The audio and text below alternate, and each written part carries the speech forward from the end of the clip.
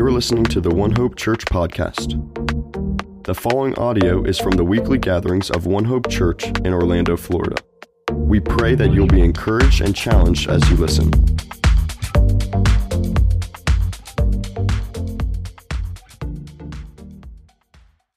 Well, we are going to discuss leadership this morning because we've been going through the book of 1 Timothy, and chapter 3 is about leadership in the church.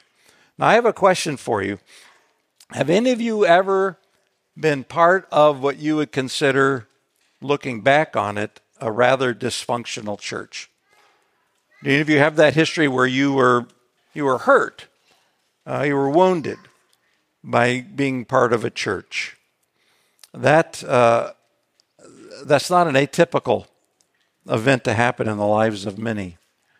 But I think it is a serious event because I believe that when churches bring harm on its members, it can often leave people shipwrecked in their faith. So it's not just a casual thing that some churches are okay, some churches aren't okay. I think it can do real damage to us. And so if anything this morning, or this evening, what I'd like to do is to guard you from, hopefully in the future, hopefully not here at One Hope, but sometime in the future, to not make that mistake of embedding yourself, of giving yourself to churches that are abusive and harmful. Well, how do you avoid that? Well, I know often in our culture what we look at in terms of criteria for choosing a church may be the wrong things. We look at its size.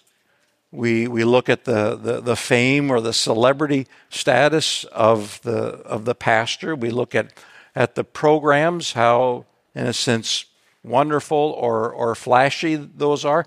And there's nothing wrong with a church that's of good size, that has excellent programs. Those are to be commended.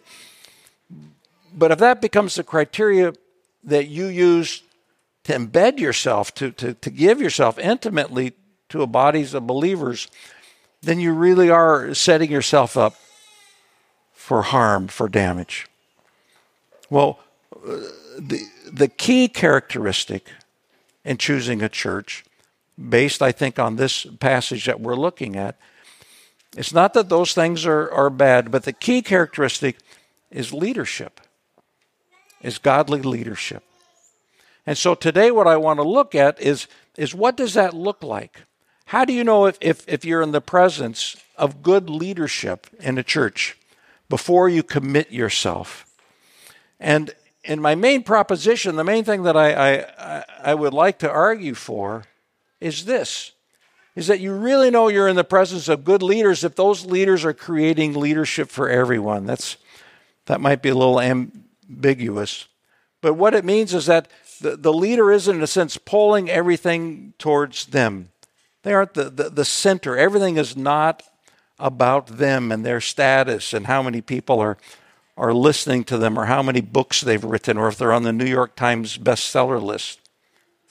But rather, if the opposite, if they are giving away, they're giving away the ability for others to create, the others to use their gifts, the others to mature in the faith and to lead others.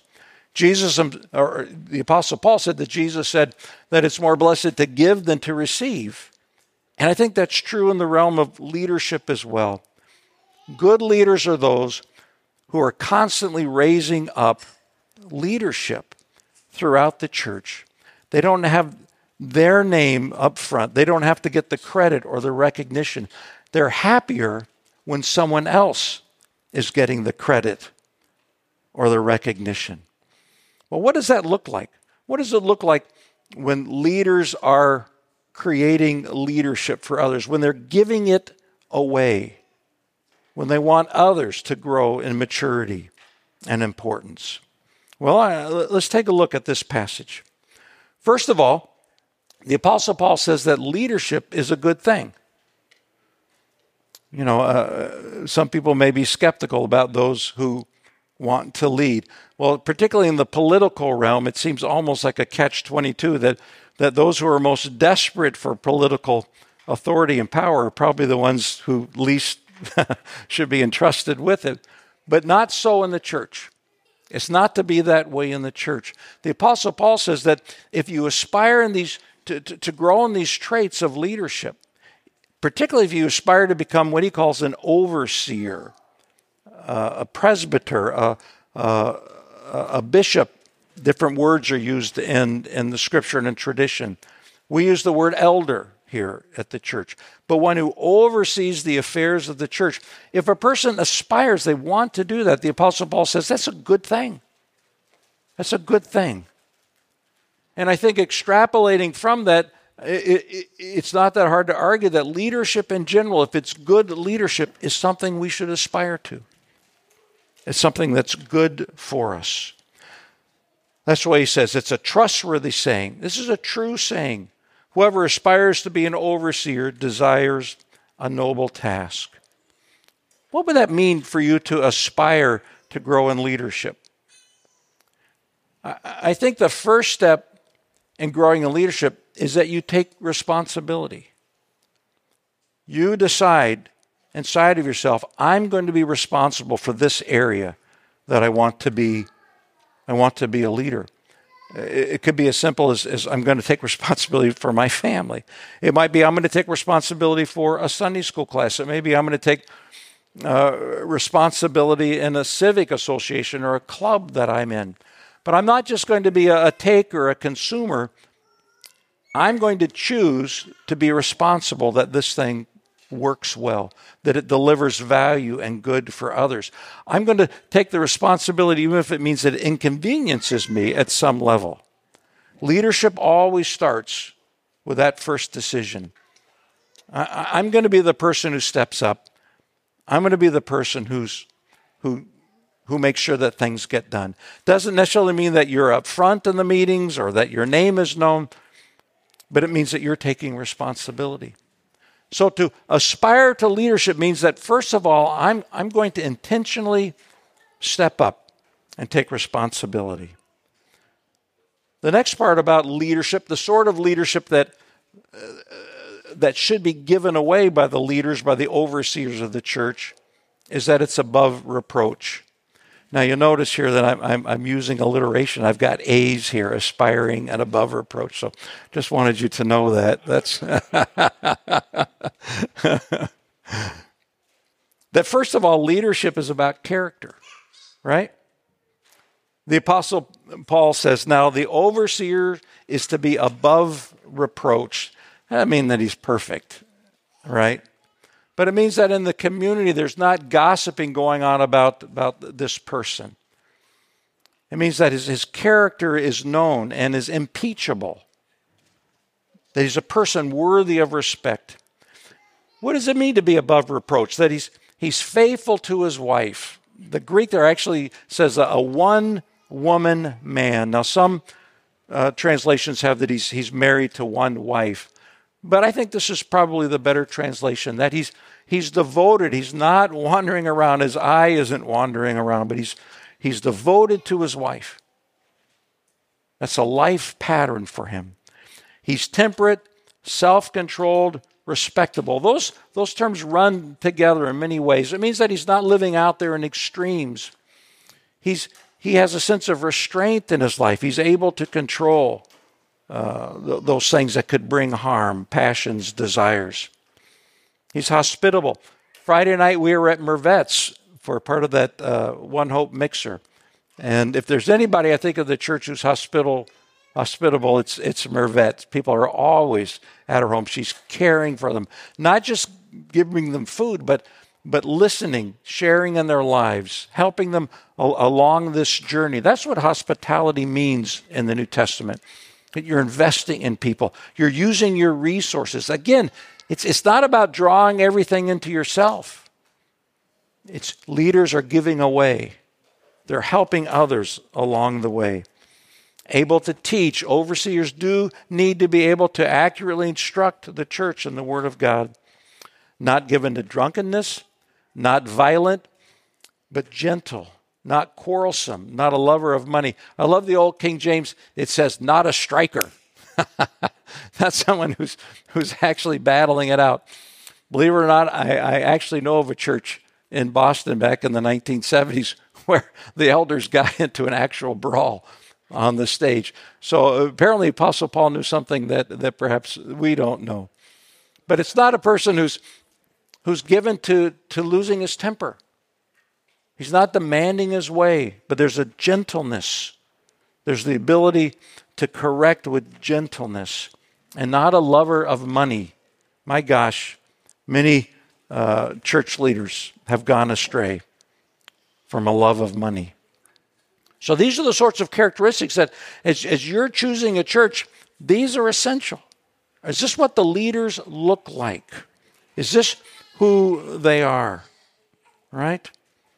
Now, I think the Apostle Paul not only is stating these characteristics for the overseers, but this idea that good leaders are ones who are giving leadership away, he's expecting everyone in the church to be growing in these characteristics. Because he believes everyone in the church is assuming some level of leadership. You're taking responsibility for something, some task, some group of people. That's what it means to become an adult. You take responsibility for things. And so in the book of Hebrews, the writer of Hebrews says this to the church: remember your leaders who spoke the word of God to you. Consider the outcome of their way of life and imitate their faith. And imitate their faith. So elders in the church are trying to set an example so that others will imitate, that they'll grow in these same characteristics, that they rejoice to see others in the church accept this responsibility and to begin to mold their character according to these traits. They're giving away leadership even as they're modeling their life.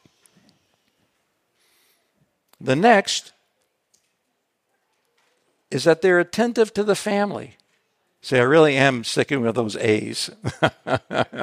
Now, in the text, we can read the text. He says he must manage his own family well and see that his children obey him. And he must do so in a manner worthy of full respect. If anyone does not know how to manage his own family, how could he take care of God's church? That's a pretty fair question, don't you think? But he's attentive to the family, the leader. And the principle I'd like to draw out of this is that the small is the purpose of the big. Where do we actually live our lives? We live them in our families. We live them with our closest friends. We live them with a team of people that we work with. We live them in small groups in the church. Where real life is lived is in this small number of contexts, a small number of relationships. And leadership really starts there and it continues to land there. It points there. So the leadership of the church, it exists so that men and women can be godly parents, godly husbands, godly wives, that they can help others along their journey in life. They can be actually in discipleship relationships with others. This principle that the big exists for the small, it works on every single level of leadership. The actual purpose for Congress in the United States Senate, Congress and Senate, the purpose for the presidency of the United States is so that we might live in our families safe and secure and free, that we might be able to start our own businesses or work in a business without fear. Their only purpose, the only legitimacy that government has, is that it allows us to do the things that are most important, to create these relationships of love and intimacy and trust. The conservative philosopher, the British conservative philosopher Edmund Burke, called these things the little platoons of life. The family, the church, the team of people that you work with. He said, that's the heart of living. We live in those small civic associations. And the larger powers exist to enable those things, to allow them to function and to flourish. I know many of you like The Lord of the Rings. That great book. Movie, I didn't think was so great, but maybe you like the movie. But if you think about it, that's the message that runs all the way through that book. The most important thing in that book is the Shire, this simple little community with the hobbits knowing each other and having funny little feasts and birthday parties and sitting together having meals and down at the pub. And the reason that the wizard Gandalf is a hero in the book is that everything he does is to ensure that the Shire can be safe. Because he understands that the real value in life looks like the Shire. His opposite character, Sauron, the other wizard, turns out to be an evil wizard because he could care less about the little things. All he wants is to accumulate power for himself, empires, armies. He's got it flipped completely upside down. He thinks that the small exists for the big, but in reality, the big exists to facilitate the small. And so a man can't be an elder in the church if he isn't focused on the small, on family, on friends, on community. I don't care how large the church is. If he's not first focused on leading in his family, he's not able to lead the church. Because now instead of helping to facilitate this life lived in family and among friends of others, he's pulling all things to himself. He's amassing, in a sense, power and status for himself. Instead of, and again, creating leadership for others, helping fathers, helping mothers become godly leaders in their own home. So the small is the heart, is the essence, and the large, the big, exist for the small. This is my church in the Philippines. I didn't get asked to speak at conferences when I was helping with that church. It's up in the mountains in the central Philippines, a little town called Tabunan. I actually didn't pastor that church, but I was one of the leaders and worked closely with the pastors. We started that church. We were starting different churches throughout the mountain areas of the Philippines. And it might be easy for some to look at that and, in a sense, despise it. What is that? A little bamboo shack with a tin roof. And when it rained, which it always rains in the Philippines, when it hit that GI sheeting, you could not hear a thing. That happened. Have you been there, Kenny? Yes, you've been there. Well, you know what? In our first 2 years, we baptized 50 people in that village. Isn't that neat? I don't think it was a small thing in God's eyes. Actually, there's nothing bigger in God's eyes than his church. It is his church that Jesus came and died for. Nothing else. Nothing else. There's nothing more valuable to Jesus. There's nothing more precious in the whole world than Christ's church, his body. That's why it's an incredible privilege to oversee it. But also it's a fearful thing too, isn't it? Because if an elder misuses that trust, misuses that leadership, he will stand judged for it, because there's nothing greater in God's eyes than the church. But a real leader is attuned, he's attentive to the small. His authority exists so that the small, the families, the fellowship groups will flourish. Here's another A. That actual experience is an important part of leadership. The Apostle Paul goes on, he must not be a recent convert, or he may become conceited and fall under the same judgment as the devil. He must also have a good reputation with outsiders, so that he will not fall into disgrace and into the devil's trap. So, leadership starts when you accept responsibility, when not only to care for something, care for others, but also the responsibility to begin to grow in the traits that make for healthy and good leadership. Those character traits, the love of facilitating others in their family and in their commitments. But there's no substitute for experience. There just simply isn't. And the reason is because experience necessarily includes failure over and over and over again. And that failure is the best enemy of pride. It's the best way to combat pride. It's when I try something, I try to be a leader, and it doesn't go exactly the way I want. That just knocks down the pride, and you become a learner. You want to learn. I can tell you this, there's no field of experience that was more true than when we were missionaries on the field and we were learning a new language and a new culture. Every single day we made mistakes. Some mistakes are worth more than others. Some are pretty horrible. Some are pretty funny. But you know what comes out of that is in a sense a distrust of your own impulses. Oh, this is the way we did it in America. Well, that turns out to be the exact opposite of the way they would do it in the Philippines. And those experiences of realizing I don't really know how this works. I'm not just simply competent in myself.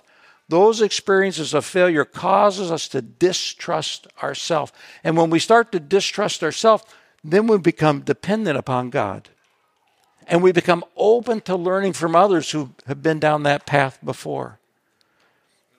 It's not just an experience of unbroken successes, one after another. Actually, that might set you up for a great fall down the road.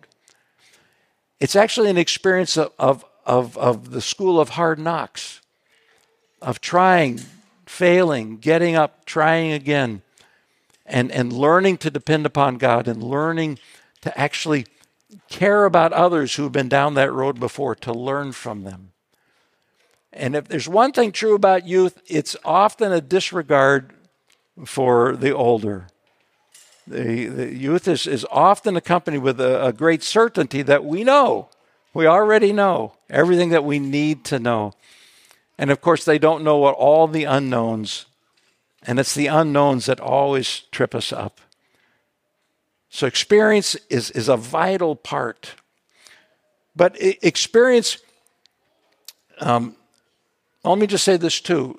This distrust of ourself that grows from experience, that our impulses, our instincts, the little bit of knowledge we have is enough, is the reason that in the New Testament, leadership is always plural. There's not an elder to the church. There are elders in the church. And so One Hope has a council of elders, a team of elders. Our pastor, Justin, is one of the elders. Now, he's what we would call a teaching elder. He's given to full-time caring, shepherding, teaching in the church. But he is still simply one among equals in the elders, because no one has all the gifts, no one has all the knowledge, no one has all the experience. We need a plurality of leadership. And beyond that, we need the voices of the church, your experiences, your gifts, what you know and what God is saying to you. That's one of the reasons that I think Justin has been so anxious that we have stories this summer, is that we hear what God is saying to the church, because we need the experience of others. All right, so one of the ways that we can gain this experience, one of the ways that we can begin to combat the pride that we know everything we need to know, is that leadership in the church, it actually desires to activate others. Leadership nurtures more leadership. Leaders mentor younger leaders. And that's often where the experience comes from. As someone walks alongside of you, allows you to make those mistakes, and helps you to grow in them.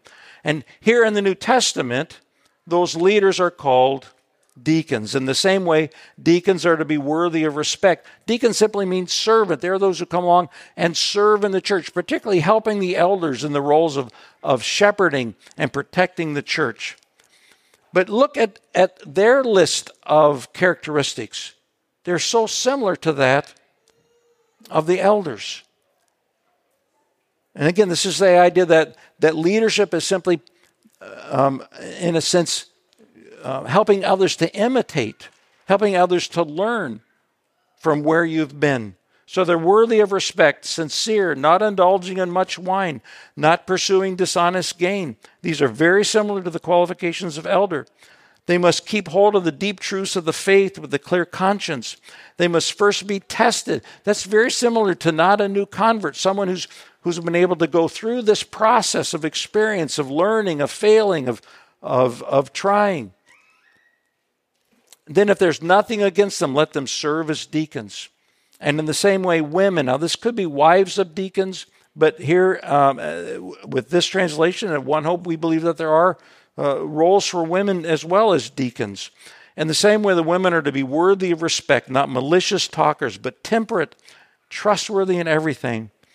A deacon must be faithful to his wife and must manage his children, his household well, exactly the same as the elder.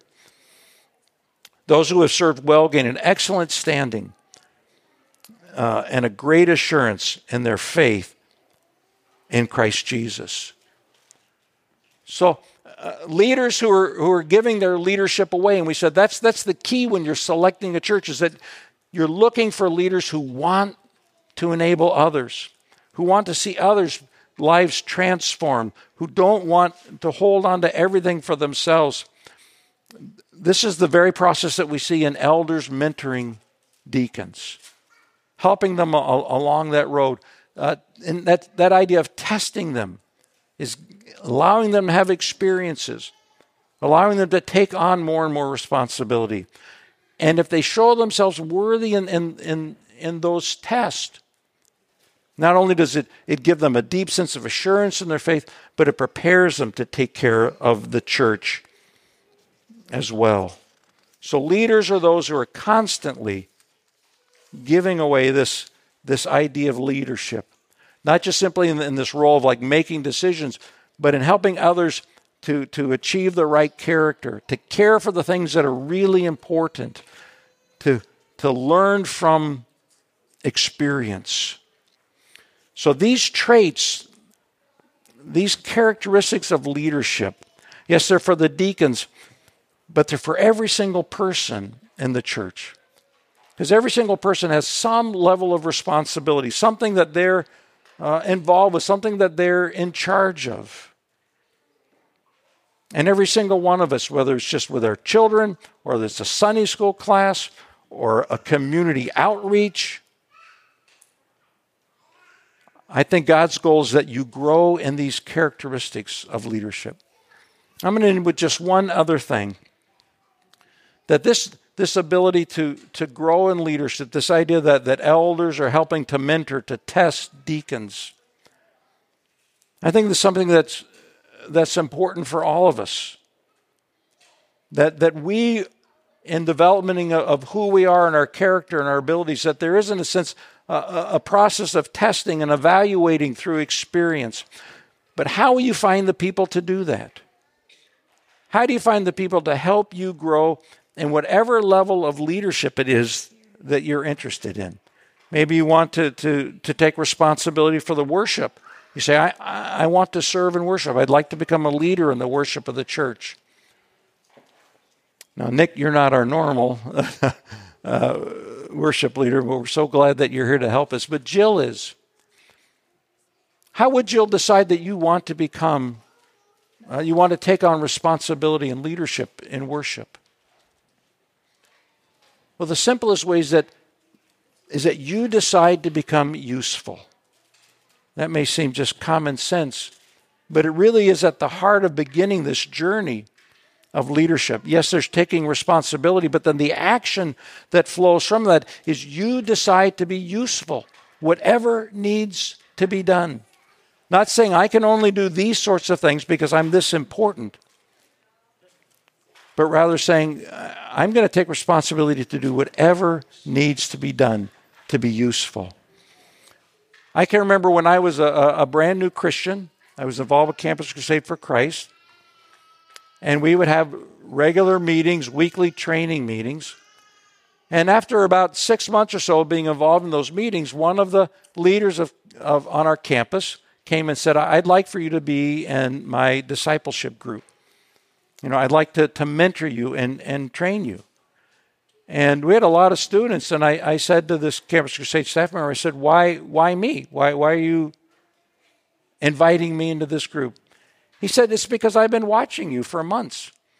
And he said, at the end of every week of our leadership training classes, you always stay behind to rearrange the chairs.